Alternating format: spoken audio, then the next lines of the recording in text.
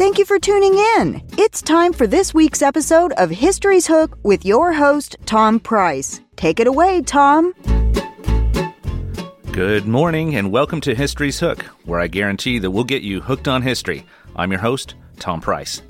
Each week on History's Hook, we'll be bringing you interesting and informative stories from the past in an effort to connect the history in our own backyard to the big events that compose national and world history.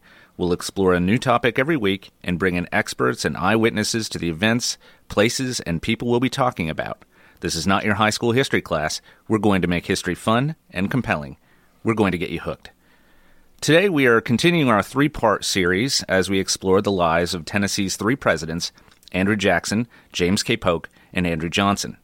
Each of these three men had an enormous impact upon Tennessee and United States history over a time frame that spans over 40 years.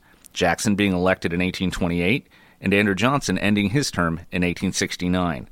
Of course, their contributions have been felt far beyond their presidential terms, and many of their policies are still relevant to this day. All of them have been in the news lately. It is also interesting to note that Maury County, Tennessee was, in a way, a crossroads in their lives. James K. Polk called Columbia home, but both Andrew Jackson and Andrew Johnson each spent time here. The subject of our conversation today is the 17th President of the United States, Andrew Johnson. I'm joined today in the studio by my co-host, Dr. Barry Goodcombe. Good morning, Barry. Good morning, Tom. And joining us via telephone is Kendra Hinkle, the museum specialist at the Andrew Johnson National Historic Site in Greeneville, Tennessee. Welcome to History's Hook, Kendra. Thank you. Glad to be here. Before we dive into the life of Andrew Johnson, Kendra, I wanted to give you an opportunity to tell us a little bit about the Andrew Johnson National Historic Site. It's run by the National Park Service. When did it open? How long has it been open to the public?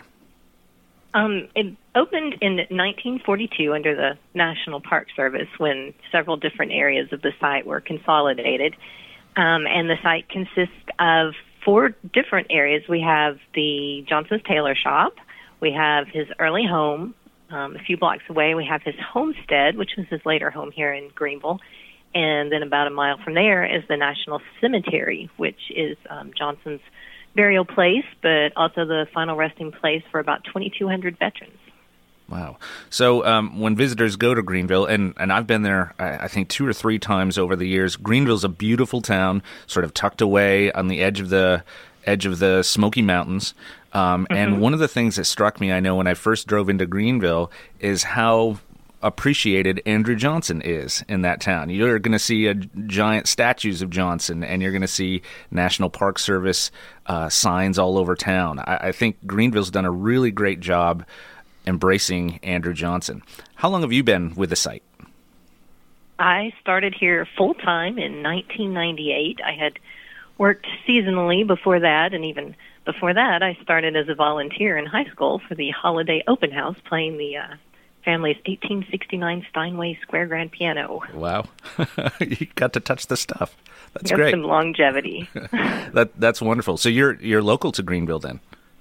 I am. You've been there the whole time. That's amazing. How many visitors get to come and see the site? I'd say between 50 to 60,000 a year. Right.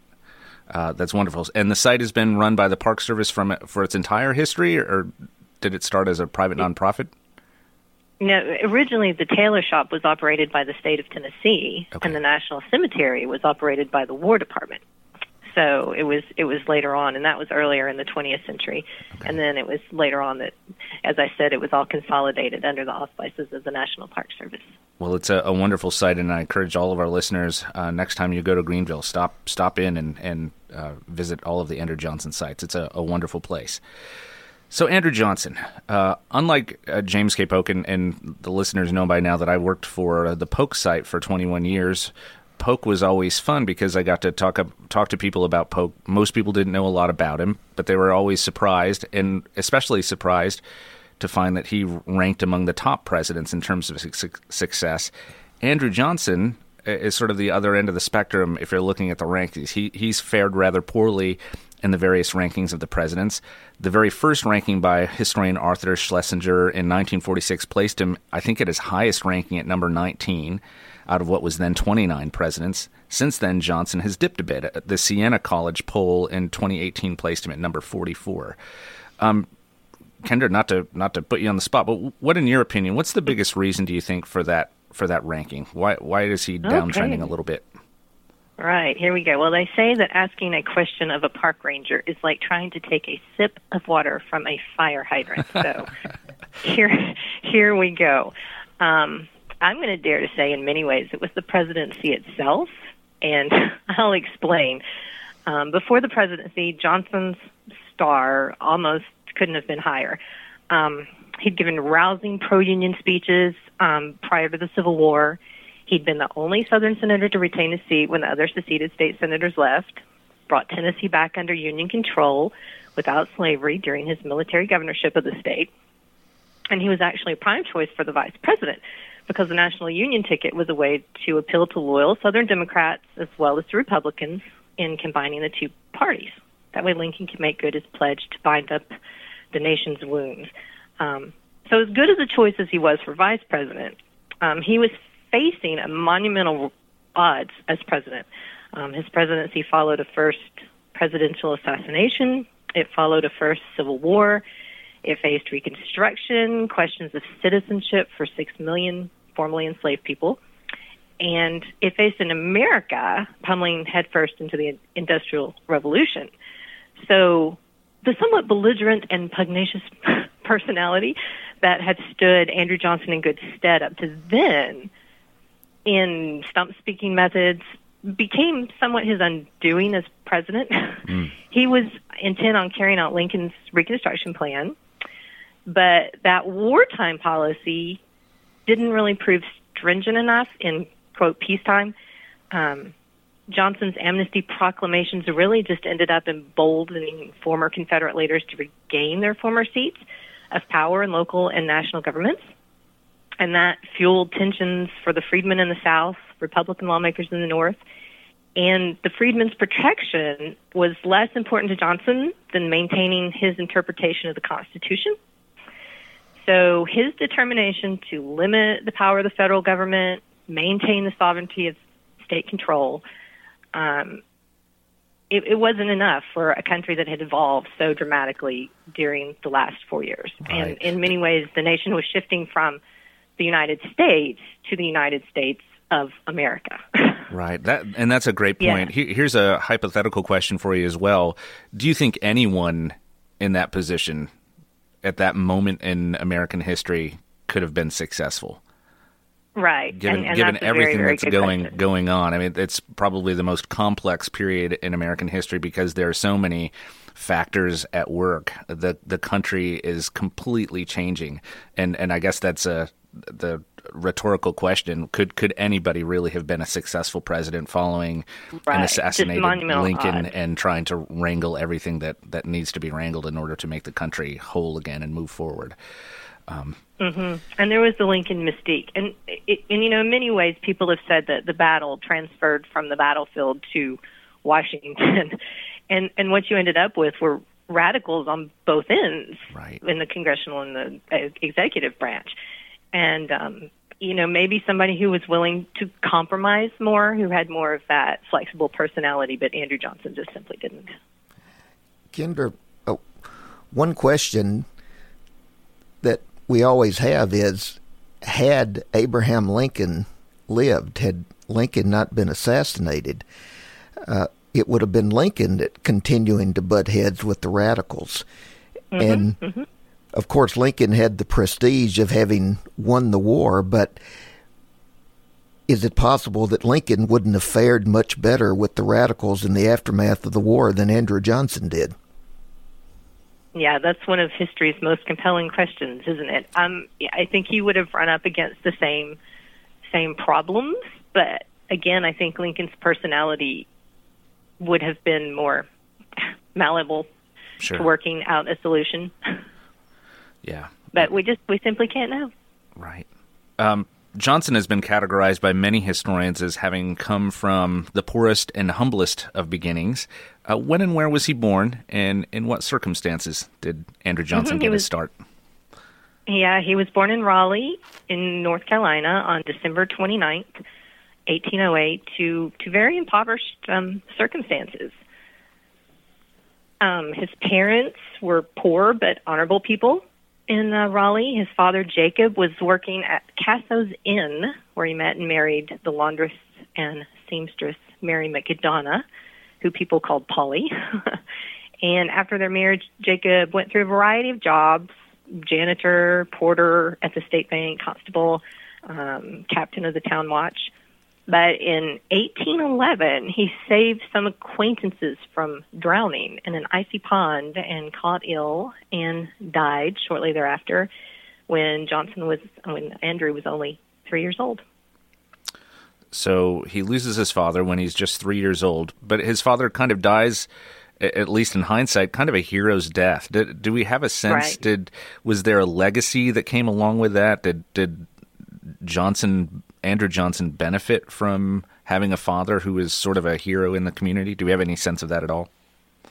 No, not really a sense. We do know that Johnson went back to Raleigh later to erect a headstone for his father. So there may have been that, welcome home son at that moment. So Johnson has to go to work, and he is apprenticed, like his older brother, to a tailor. I think he was indentured, if my reading was correct, he was indentured from age 10 to 21. What was that experience like for young Andrew Johnson, learning how to be a tailor at the age of 10 and having to support himself and his family? Very, very young. So it appears that actually unofficially he was apprenticed at 9, which the thing about Johnson's birthday being December 29th, you almost always have to subtract a year. But he was taken in by a Mr. Selby there in Raleigh, who taught him a trade. And I think one of the most important things that Mr. Selby did was bring people in to read to the tailors and apprentices while they worked. And one man in particular brought a book called The American Speaker. And this book ended up inspiring Andrew so much that he asked to borrow it. And the man told him that if he learned to read it, he could have it. And we still have that book in our collection. Really? And one day I decided to pick it up and read the preface to see if I could see what inspired young Johnson. So there it was in black and white, and if I can, I'll just read a little bit of it. Please. It said, without some proficiency in oratory, there seems to be an insurmountable barrier to the patriotic aspirations of genius. With it, the road to distinction is obvious. It has been our aim in making this selection to endeavor to fire the minds of our young men by placing in their view some of the brightest examples of genius and to enable them with lips of fire to plead their country's cause. And that's Andrew Johnson to a T. Those are heady words. So you have a 9 or 10-year-old kid who's spending every day of his life sewing and making clothes, learning the trade. And to hear words like that probably makes him transcend where he is and think about life differently. Exactly. What could be instead. Amazing. So he's indentured with Mr. Selby for how long? Well, not that long, because he ended up being a rather what they called harem-scarum boy. And he and some boys got into trouble throwing rocks at a woman's house, and she threatened to prosecute, and they ran away. So he and his brother, if I remember correctly, both ran away. There is a reward put out for them by Mr. Selby. I think we actually, when we did an exhibit years ago at the Polk, you loaned us a copy of what the reward looked like. And it said $10 reward, ran away from the subscriber, 2 apprentice boys, legally bound, named William and Andrew Johnson. Payment to any person who will deliver said apprentices to me in Raleigh, or I will give the above reward for Andrew Johnson alone. So I found that very interesting. So he and his older brother, I think his older brother's maybe 5 years older, something like that, they run away. So he's willing to pay $10 to get these boys back, or $10 just for Andrew. So is that telling us that Andrew was an accomplished tailor, even by this young age? What does that mean, do you think? Yes. Yeah, I think so. It shows that he was sort of fierce and determined in whatever he did, even at that point. And later on, Johnson would say of himself, I always made a close fit and did good work. Do you all have any of the clothing that he made in your collection? Do you have anything at all that made? We do have a wedding coat that he made on display there by the tailor shop. His own wedding coat or someone else's? Someone else's that he made for someone. That's wonderful to have that. So where did the brothers run to? Did they get away? They went from Carthage to Lawrence, South Carolina, where, incidentally, Andrew met a girl and fell in love. And they were either working on a quilt together, or he made a quilt for her and had intentions of marriage, but her parents didn't allow the marriage because they didn't think he would amount to anything. Famous last words. They continue moving along. If I remember in the story, they're sort of traveling all over the place. There is a story that, and it's been written in a couple of biographies, that Andrew Johnson actually winds up here in Columbia, Tennessee, apprenticing for a tailor. Have you heard that story before? I have, and I looked that up to refresh my memory. It was a James Shelton in Columbia, and as a side note, it was said that Mrs. Shelton felt a very motherly feelings for the lone young journeyman and tried to give him a good life while he was there. Huh. We're trying to locate exactly where the place was. We'd love to be able to put something up. And that'd be amazing. Yeah.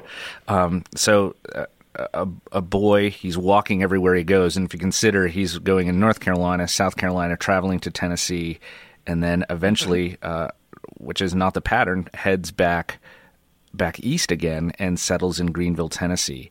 We're going to stop the story right here for just a second. We need to take a break. We'll be right back on History's Hook.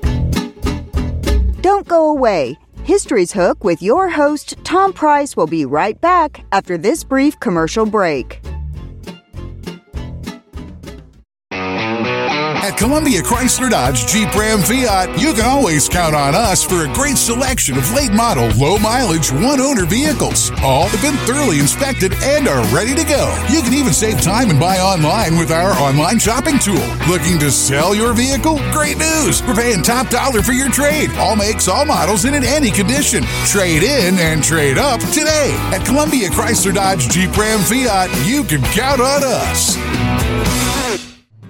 Hello, this is Rick Tillis from Tillis Jewelry. What is a full-service jeweler? Experienced staff, custom designers, in-house jewelry repairs, and beautiful jewelry. Yes, at Tillis Jewelry, we are passionate, knowledgeable, and committed to integrity. We strive to be the best in our community and in our profession. We build long-term relationships and become part of family traditions that will cross generations. We delight clients by providing an unparalleled selection, superior service, and exceptional value. Tillis Jewelry, we exceed your expectations.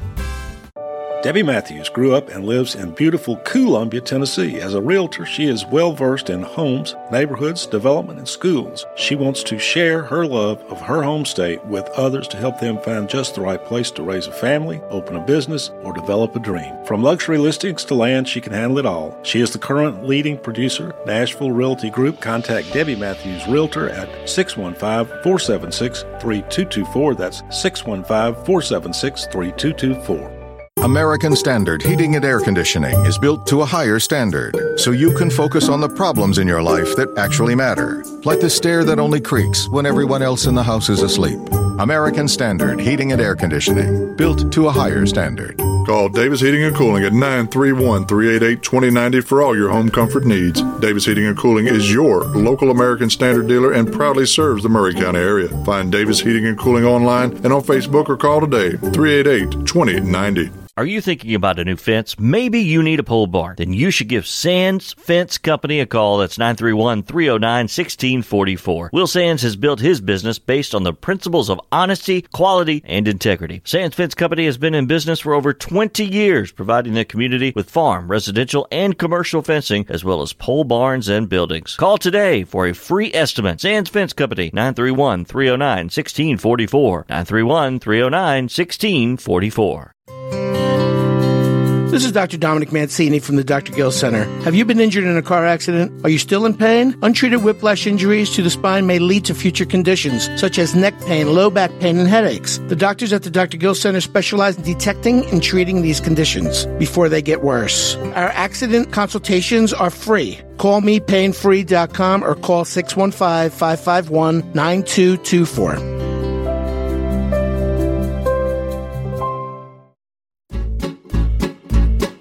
History's Hook with your host, Tom Price, is back. Take it away, Tom. Welcome back to History's Hook. Today we're talking about Andrew Johnson, and we have joining us via phone Kendra Hinkle, who works at the Andrew Johnson National Historic Site in Greeneville, Tennessee. If you're just joining us, we've been talking about Andrew Johnson's early life, how he was apprenticed as a tailor, and as really just a boy. He's traveling around to South Carolina, North Carolina. He makes his way to Tennessee, settles for a very brief time here in Columbia, and then heads back east. Kendra, he eventually settles on Greeneville, Tennessee to make his home. What was Greeneville like at that time, and what was the charm for Andrew Johnson? Okay, well, Greeneville was a pretty thriving village when Johnson got here. It was founded by a big spring. There were newspapers, colleges in the nearby vicinity. And he just happened to learn when he went to the post office that the town tailor was growing older, and a Mr. Brown ordered a suit from him. And for a little while, he moved on to Rutledge, Tennessee, but before long he was back because another very important thing had happened. When he'd first come to town, he was spotted by a group of girls. One of them was named Eliza McCardle, and supposedly she told her friends, "There goes my beau, girls, mark it." So that was good incentive. And so what do we know about Eliza? She seems like an interesting person. Yeah, she gets lost later on, I think, when she becomes ill. But she had quite a bit of spunk, I think, when she was younger. She had been the daughter of a Scotch shoemaker and tavern owner, and she'd been educated at the Ray Academy here in Greeneville, and her father died. So she and her mother continued to make quilts and sandals for the people of Greeneville.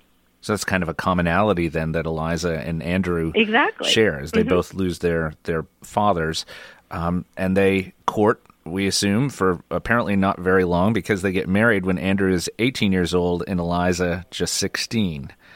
Right, our youngest married presidential couple. Oh, good factoid. I found it interesting. The justice of the peace was a man named Mordecai Lincoln, who is a cousin to Abraham Lincoln. Isn't that amazing? Another fascinating fact. It is. Most of the history books speak about Eliza being the one to teach Andrew how to read and write. Is that true? He had the rudiments of an education by the time he got to Greeneville, and she even admitted that she helped further his education, so his writing skills, arithmetic. We still have some of the books that she used to tutor him by, and he would practice his signature using every available space down the side of the page. So Andrew opens his tailor shop. He's married. They're starting a family, and he's doing well by all the sources. He's actually doing very well financially as a tailor in this community of Greeneville. Where does politics come into play? How old is he when he jumps into the political arena, and what is the first thing that he runs for? Okay, and he's pretty young, because his tailor shop, as is often the case, like with local barber shops maybe now, it became the gathering place for the men of the community. And he would walk to the debating societies and meetings at the local Greeneville College, and he had such a knack for it that his contemporaries encouraged him to run for office. So he did. He ran for alderman of Greeneville and won. And that was in 1829, so just 2 years after he came to Greeneville. So we're looking about 20 years old. 20 years old. And one of the themes that sort of keeps coming back throughout his political career as his political star is rising is what an effective orator he is. For a man who has no real formal education, he kind of takes to sort of the idea of what we would call now maybe lifelong education. He's reading voraciously, but he becomes a very effective orator. Is that a natural talent, do you think, or did he hear other orators in town? Is that a learned response, or is it a natural talent, do you think, that ability to be this amazing public speaker? I think natural somewhat, but also harkening back to the American speaker. He was, a voracious reader of speeches, and I think he tried to learn the cadence and the skill that came along with that. After alderman, I think in 1834, he becomes mayor of Greeneville. So he's getting some executive experience at that point in time. And after just 1 year doing that, he wins a seat to the Tennessee House of Representatives. Is that correct? Right. And at the time that he's beginning his political career, Andrew Jackson is president of the United States. What do we know about their relationship? Did Jackson and Johnson know each other? Don't think that they ever met, but Jackson definitely influenced Andrew Johnson's political ideals. He's a Jacksonian Democrat. All the concepts like maintaining the federal union, popular election, term limits, disdain of monopolies, those were all definitely influences in Andrew Johnson's life. Sure. And he's going to the state legislature representing his district in East Tennessee. How long is he in the state house? Oh, mercy. Let's see. Becomes a state representative in 1835, again in 1839, again in 1843, 47, 49, and 51. Wow. So a long time. So he's in and out of the state legislature a long time then. So he becomes a presidential elector for Martin Van Buren in 1840 when Van Buren is making his run for an unsuccessful run for the presidency and loses to William Henry Harrison. So Johnson's in the middle of that, giving speeches for Martin Van Buren. When Van Buren loses, did that hurt Andrew Johnson's political prospects? Not so much as you might think, because during that time, Johnson remained instrumental in keeping Tennessee and Greene County in the Democratic column, and then he was elected to the Tennessee Senate, and where he served a 2-year term. Right. So it sounds like his speech making, he's kind of making a name for himself statewide. He's already in the House, but his ability to become a presidential elector, giving these speeches to much larger audiences, I think by that point in time, actually benefits his political career. Let's talk for a second about Tennessee and Andrew Johnson. Tennessee is a slave state in this time. Did Andrew Johnson engage in slavery? He did, yes. Do we know how many enslaved people did he have, and what were his feelings on the subject? Because East Tennessee is not plantation country. It's not like this area, Middle Tennessee, where there's a huge slave population in this area. How did he engage in slavery, and what were his feelings on the subject? Right. He purchased his first slave in 1842, a woman named Dolly, and then he purchased Dolly's half-brother, Sam. So he owned up to 10 slaves. So Dolly, half-brother Sam. Dolly would have 3 children, Liz, Florence, and Will. Sam would marry a woman named Margaret, and they had 3 children born into slavery, whose names were Dora, Robert, and Hattie. There's also a man named Henry, and Henry and Florence would end up going to the White House with the family as servants after emancipation. And I would say that Johnson's feelings on slavery did evolve over time, despite what his presidential actions still seem to denote. He did free the slaves in Tennessee, or his slaves, on August 8, 1863, which is still celebrated as Emancipation Day in East Tennessee and surrounding areas. And he freed all of the slaves in Tennessee in October of 1864. That's while he was military governor. And all along, he was more for gradual emancipation. And I can't help but think, because it's knowing Southerners as he did, he feared that immediate freedom and suffrage would lead to class wars. And later on, he even proposed extending the elective franchise to all persons of color who could read the Constitution, write their names, and who owned real estate and pay taxes. So he's very much a man of contradictions. As so many are in that time frame. I think James K. Polk fits that mold as well. Andrew Jackson, for that matter, is also sort of in that same. There's that odd dichotomy going on between slavery in the theoretical versus slavery in practicality. It's a fascinating issue. We should explore that on this radio show at some point in time. What about James K. Polk and Andrew Johnson? They knew each other at this point in time. I think Johnson wins by 600 votes a seat in the United States House of Representatives in 1843. A year later, Polk becomes president. Do we know what the relationship was like between Johnson and Polk? I think it began amicably.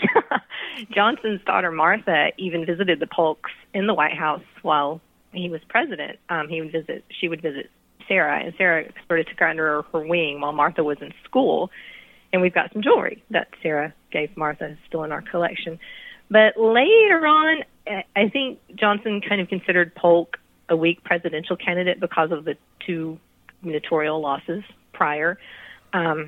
He did support the president with the Mexican-American War, but they had conflicts over patronage issues. And I looked up a quote that Polk said, he's very vindictive and perverse in his temper and conduct. So once again, that belligerent personality coming into play. Right. Polk didn't have much good to say about people who went against his political ideals. So I think they were probably a match for each other. So Johnson is elected to 5 terms in Congress and then goes on to be governor of Tennessee. So we're going to have to stop there again. We're going to take a short break, and we'll be right back on History's Hook. Don't go away. History's Hook with your host, Tom Price, will be right back after this brief commercial break. Hi, I'm Robert Rogers at Parks Motor Sales Buick GMC. Parks Motor Sales was founded by my granddad, Bobby Parks, and my great-granddad, Julian Mays, in 1958. We've been family-owned the whole time, and being family-owned, locally-owned means you get to get your next vehicle or your existing vehicle serviced by the same people who stand in the grocery line with you, drop their kids off at the same school you do, and smile and are happy to see you when they do. So come see us at Parks Motor Sales in Columbia, Tennessee on 919 Nashville Highway or parksmotorsales.com.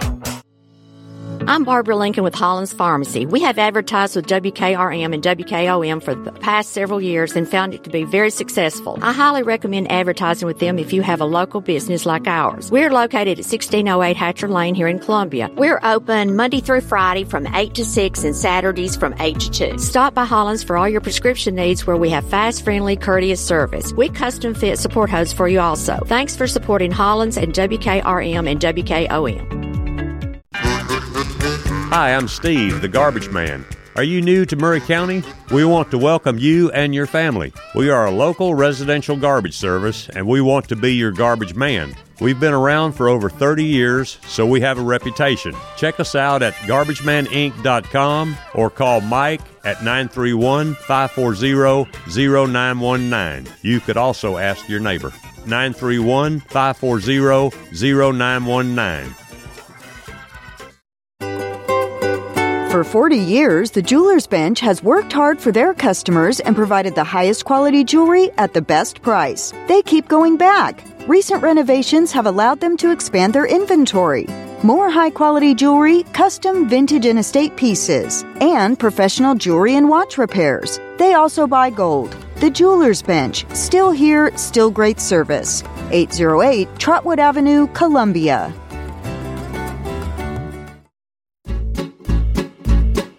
History's Hook with your host, Tom Price, is back. Take it away, Tom. Welcome back to History's Hook. Today we're talking about our 17th President of the United States, Andrew Johnson. We've brought his story up to the point where he spends 5 terms in the United States House of Representatives, and then he leaves his seat to become governor of Tennessee. Kendra, do we know what he did as governor? I think governor was one of his strongest offices, platforms, because on the state level, he created a public school system so everyone could have the chance at education like he had not have, founded the state's public library, started the state fair to benefit farmers and craftsmen, artisans like he had been. And his dearest wish had always been to help the mudsills of society. Right. So I think he spends 2 terms as governor of Tennessee and then throws his hat into the ring for the U.S. Senate seat where he's elected. And so this is bringing us up into the 1850s where we have some major issues on the floor of Congress being debated, including slavery, the idea of popular sovereignty, and outright secession. So he's in the midst of sort of these very weighty ideas that are starting to split the country apart. Where is he aligning himself as the country starts to make that split leading into the election of 1860? Again, in the words of Andrew Jackson, the Union, the federal Union, it must be preserved. That was Johnson's battle cry, and his speeches in favor of the Union made him a sensation in the North, had his likeness burned in effigy in the South. But again, he's a man of contradictions because it's all for the Union. He was preserving it with or without slavery. Which makes him terribly fascinating to my mind, that he's a Tennessean, he's a slaveholder, but he's a Unionist. And I think most people who aren't studying deeply into this time period, that doesn't really make any sense whatsoever. But right. He's one of many people who sort of have that same ideal. So leading up to the election of 1860, we see Johnson hoping to get on the ticket as a compromise candidate. Of course, it wouldn't work for him. There are four main candidates: Abraham Lincoln, the Republican candidate; John Breckinridge, a Southern Democrat; John Bell, another Tennessean, a constitutional Unionist; and Stephen Douglas, the Northern Democrat. Who does Johnson support? Breckinridge. Rather unenthusiastically, but he did. He wanted to preserve the Democratic Party, and he felt Breckinridge was the closest to do that, and felt that he would abide by the Constitution. And of course, Abraham Lincoln wins the election in 1860.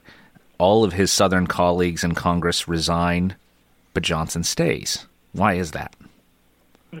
Again, that belief in the Constitution and the Union. No matter what. And this is where, no matter what, for me, Johnson really shines. And Johnson, coming to Tennessee and moving to Tennessee, when you talk about the three Tennessee presidents, not a lot of good is said about Andrew Johnson. And one of the things that really struck me when I visited your site, and you learn about where he stands in all this, I find him to be an incredibly brave character. His state is seceding from the Union. He decides to stay. And so his neighbors, people that he has lived with in Greeneville and elsewhere, are really turning their backs. He's in danger, is he not? Right. And it was less danger in East Tennessee since it was so incredibly pro-Union, but yeah, definitely elsewhere in the state. Right, but that area, I think it's sort of fought over. Greeneville changes hands a few times during the war, if I remember correctly, and he and his family are sort of forced to flee for a time. What is the relationship between Andrew Johnson and Abraham Lincoln early on? I think it's mutual respect for each other. We have several letters in our collection between the two while Johnson was serving as military governor, and Johnson would pretty clearly make known his frustrations and desires for his time there. And, Lincoln was his direct supervisor, so to speak. And both were for the liberation of Tennessee, and Lincoln often acted in support of Johnson. So he remains in the Senate during this time, the only Southerner in the Senate. And then the election of 1864 comes about, and through an amazing turn of events, Johnson winds up as a vice presidential nominee. How does that come about? Well, again, almost the perfect choice. The Southern Democrat remained loyal to the Union, freed his slaves. He'd held Tennessee for the Union. He'd begun establishing a Union government. He would appeal to those war Democrats, those who were more moderate. And symbolically, this was a great way for Lincoln to bring both sides back together again. So Lincoln, sort of the moderate, thinking ahead that if the war is won and these southern states have to come back, what better person to have on the ticket with him than a Southerner to help that process along? Right. It sort of goes awry at the very beginning. Johnson's speech on his inauguration day has come under heavy criticism, even to this day. Some say he was sick. Others say he was drunk. When he gave a meandering, sometimes incoherent speech. According to biographer Hans Trefus, Lincoln defended him, saying, and this is a quote, "I've known Andy Johnson for many years. He made a bad slip the other day, but you need not be scared. Andy ain't a drunkard." What's your take on what happened that day? Yeah, he was both sick and drunk.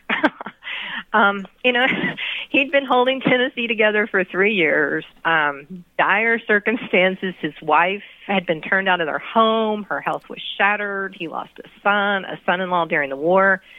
He had even asked Lincoln if he could postpone his arrival in Washington and miss the presidential inauguration so he could see the inauguration of the civil government in Tennessee through. But Lincoln said he'd rather have Johnson there. So Johnson was sick and exhausted, had too much liquid courage to bolster him before he went into the chamber for his oath, and some of it, even ironically, came from the hand of outgoing Vice President Hannibal Hamlin. But yeah, it got the better of him. And that was a very bad start. It was a bad start. Lincoln and Johnson don't see each other again, I think, until April 14th. And they discuss what happened at the inauguration and some other things. But, of course, April 14th is a dark day in American history. It's that night that Lincoln is assassinated. Johnson was also a target. Is that correct? That is correct. George Adderzot was supposed to assassinate Johnson, but he lost his nerve. So Johnson survives the assassination attempt. The next day, he takes the oath of office. What was his very first decision as President of the United States? Well, he met with the Lincoln's cabinet and asked them all to retain their positions, which was a rather fateful decision, as it turned out. Also immediately had to deal with the funeral preparations for Lincoln and the capture and trial of the conspirators. I find it, again, a point of bravery for Andrew Johnson that this Southerner, all of a sudden, as President of the United States, is still very divided. The war is over at this point, but there are big questions that remain that have to be answered in order to bring the country together again. And so who trusts Johnson at this point, right? You have the radicals on one side who are very concerned that this Tennessean is now running the country. You have former Confederates who are maybe thankful that they have a Tennessean in the White House that might help the process. Dr. Paul Bergeron, one of the editors of the Johnson paper, called the first few months of Johnson's presidency Johnson's finest hour. Congress was adjourned, and he really took action and went to the business of reconstructing the country. But when Congress reconvened, they started defying Johnson's plan. And, of course, this is a road downhill for Johnson. There's a huge split in the Republican Party. And eventually they start vetoing his or turning over his veto powers, and things are really falling apart for him. We're running out of time, so we're going to head right into the impeachment process. What is the thing that really begins impeachment for Johnson, that process? Clashing ideologies over Reconstruction, basically. Johnson preferred the more lenient plan. Congress wanted the harsher plan with more protection for the freedmen. And they passed the Tenure of Office Act, which said that Johnson could not remove a member of his cabinet without approval from Congress. A caveat was could not remove a member of his cabinet during the term of the president who appointed him.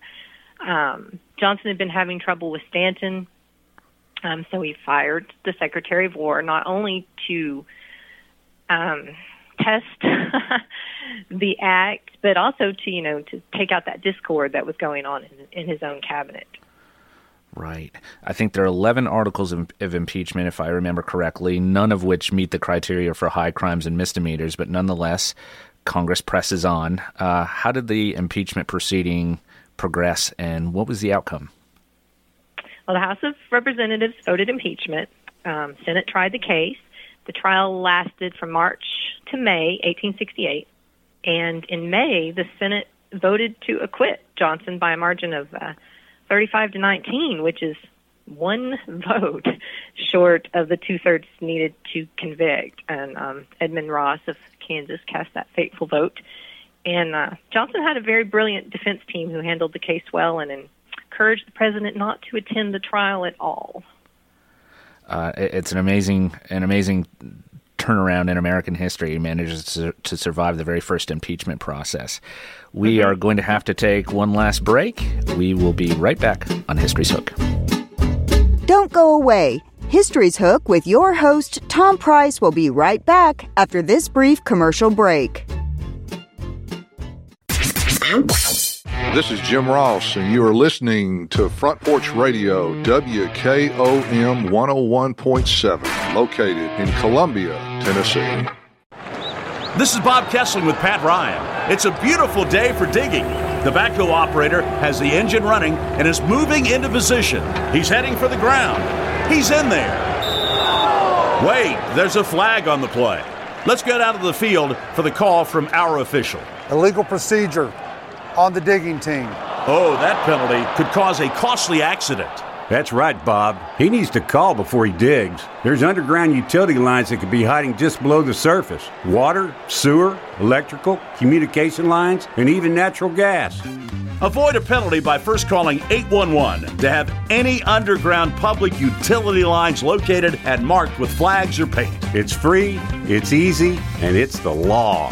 For more tips, visit pipesafety.org. This message brought to you by the Tennessee Association of Broadcasters and the Tennessee Gas Association, funded in part by a grant from the Underground Utility Damage Enforcement Board. Hey, this is Jonathan Castile, a.k.a. John Boy, with John Boy's Handyman Service. One call and we'll handle it all. Truly means we'll handle it all. From pressure washing your house to doing remodeling. We're licensed, insured, and bonded. So rest assured, John Boy will handle it all. You can contact me at 931-242-7620 or my email, CastileJonathan10@gmail.com. Farmer Johnny here, Taylor Family Farm. I want to give y'all a little look-see. We raise 100% non-GMO, grass-fed beef, pasture chicken, and pork on our family farm. Everything that we grow is raised with love and care to ensure the highest quality and nutrition for our family and customers. You can shop online at tailorfamilyfarmtn.com or visit our farm store in person at Etheridge, Tennessee at 301 Dave Reisner Road. That's tailorfamilyfarmtn.com for more information. Hello, my name is Connor Mims. My wife Bradley and I live in Columbia, Tennessee in Riverside. I am a deck and porch builder, and my wife is a second grade teacher at Riverside Elementary. My specialty is designing and building elegant and comfortable porches and decks. Let me work with you to design and build the porch or deck of your dreams. Give us a call today from our website, mimsmodernlandscape.com. That's mimsmodernlandscape.com, and check out what we have to offer. Thanks. Hello, my name is Zach Maddox. I'm a proud third-generation owner-operator of Columbia Paint and Wallcover, founded by my grandfather, Ralph Maddox, in 1946. Now I am honored to continue the legacy as owner-operator today. We offer a variety of paint and wallcovering products, but our passion is customer service. We can offer many personalized services and can come out to your house or business if needed. Visit us at our store downtown Columbia at 1114 Carmack Boulevard or online at paintcolumbia.com. History's Hook with your host, Tom Price, is back. Take it away, Tom. And welcome back to History's Hook. Today we're talking to Kendra Hinkle from the Andrew Johnson National Historic Site in Greeneville, Tennessee. And we had just been discussing Andrew Johnson's impeachment.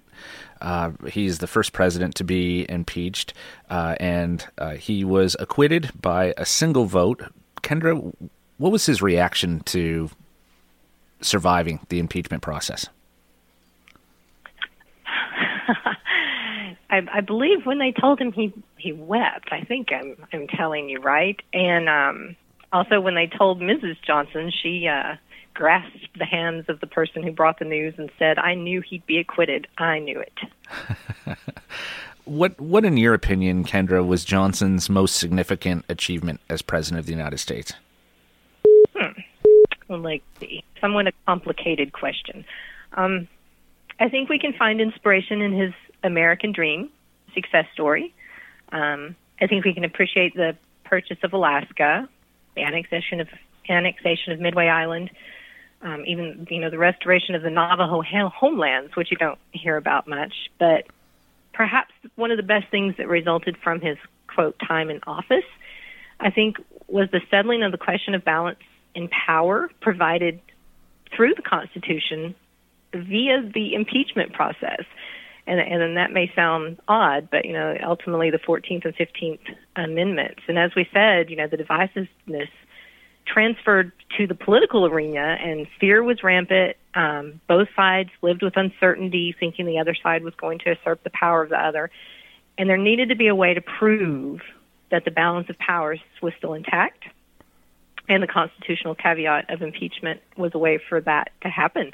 Both sides abided by the outcome, and that was a very important and pivotal thing. But in many ways, otherwise, we're still dealing with a lot of the struggles during the concepts of Andrew Johnson's presidency. Sure. This is a real test of the United States Constitution and its legitimacy, and I think it worked I think it worked remarkably well, all things considered. And fortunately for Johnson, he survives that process and continues to be able to finish out Lincoln's term of office. Johnson is not nominated, however, for the presidency in 1868. General Grant is elected president. Was he disappointed by that? Was he hoping to get the nomination? Oh, yes. He was. So he had been really he was, his whole career was sort of gunning towards a presidency. He finally gets it, not in the manner I'm sure that he wants. But so he's disappointed by not getting the nomination in 1868. What does he do instead? He comes back to Greeneville for a while, but then he begins to yearn for a return to the political arena, and he set his sights on the Senate race originally, soon after his presidency, but he lost with a narrow margin in the legislature. Next year he ran for Tennessee representative, but also lost. And you got to keep in mind these are some of his first losses and only losses he's experienced since about 1852. But in 1875 he was reelected to the Senate, and his quote was, well, I'd rather have this information than to learn that I had been elected President of the United States. Thank God for the vindication. Interesting. So there aren't very many times in American history where a former president goes back into politics. I think John Quincy Adams is one. He goes back into the House of Representatives, but Johnson gets a Senate seat. So is he able to take his seat in the Senate? He is, okay. And he serves for a short time, but then he comes home during recess and is visiting his daughter Mary up in Carter County, Tennessee, near Elizabethton, and had a massive stroke and died on July 31st, 1875. In 1875.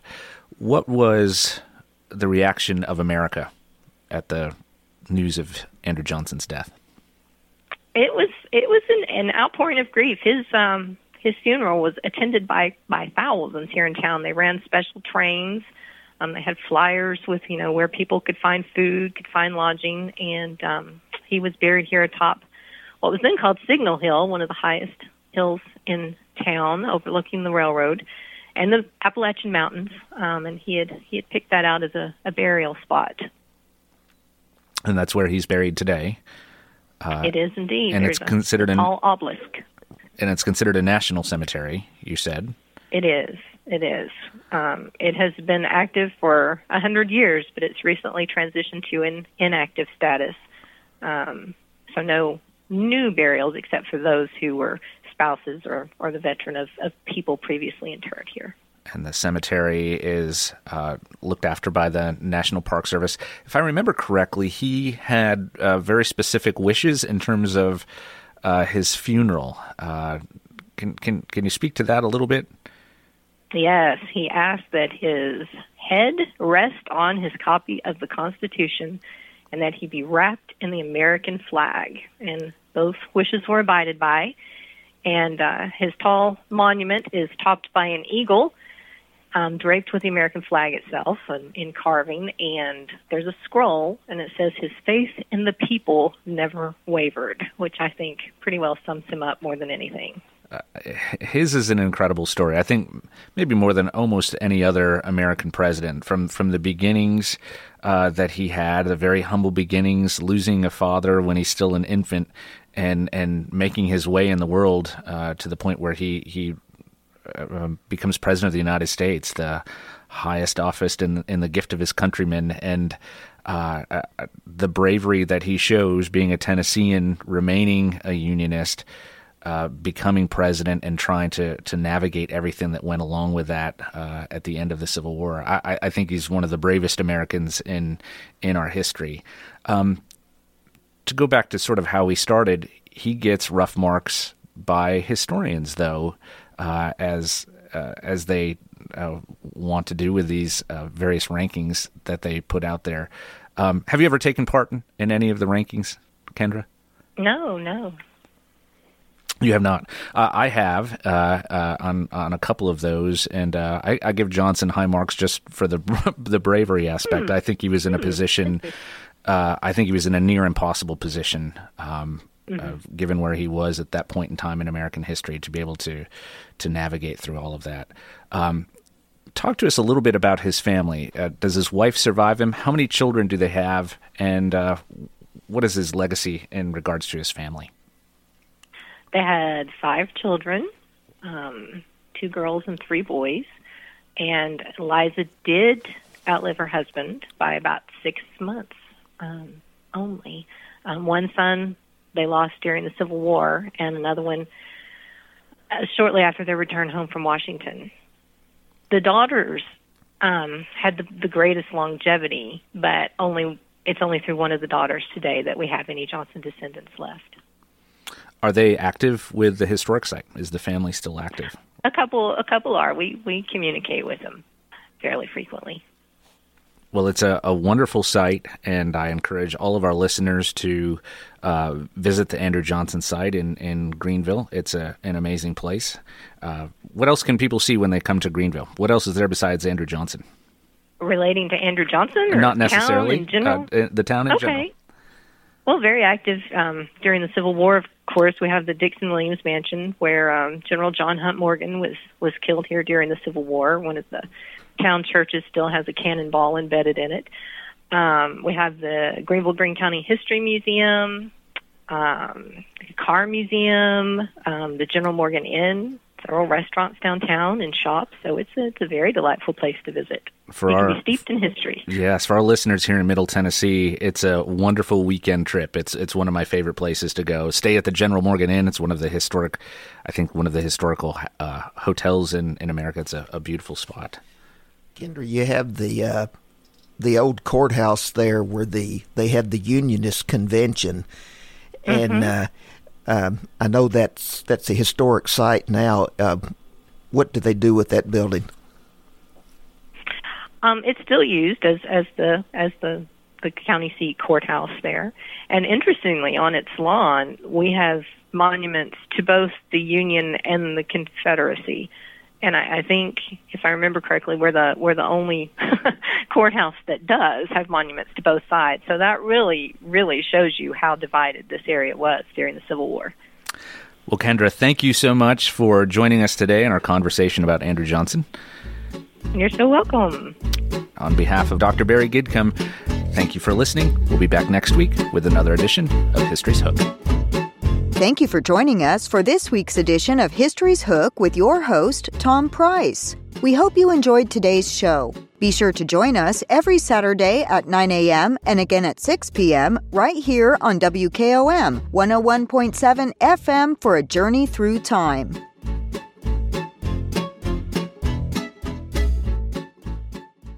Every morning, I park my car across the street from my business, and I can't wait to get in there. That's pretty common for small business owners. We have the added satisfaction, however, of guiding hundreds of families with their retirement, education, savings, and general investments. We're a locally owned business that tries very hard to simplify a complicated world. This is Monty Sneed from Caledonian Financial in historic downtown Columbia. Securities and investment advisory services offered through NBC Securities Incorporated, member FINRA and SIPC. Columbia Foodland is a locally owned and operated family grocery store with a full line of dry, dairy, frozen, meat, and produce items. We focus on keeping the freshest hand-cut meat and produce items daily with the most competitive prices in town. We offer weekly ad specials as well as in-store weekly specials throughout the store. Located at 427 West 7th Street in Columbia in the former Harris Foodland location. Columbia Foodland. We're here and ready to serve the wonderful people of Columbia and the surrounding areas. I'll never forget the day I decided to go out for the football team. Mr. Banks, the JV football coach and my history teacher, asked me to stay after class. I thought I was in trouble. He said, "Hey, Darius, have you thought about going out for football? I think you'd be great." Fact is, I never played football. Fact is, I never had anyone tell me I'd be great at something. So, with no experience at all, I signed up. And a week later, I padded up and was running drills on the field. I never was great, but playing high school sports was one of the greatest experiences of my life. I was accepted by my teammates, and I learned that when someone believes in you, you can believe in yourself. Encourage a student you know to take part in a high school sport. This message presented by the TSSAA and the Tennessee Interscholastic Athletic Administrators Association. This is Trip Stoltz with Columbia Ace Hardware. I love listening to 101.7 WKOM FM, Columbia, Tennessee.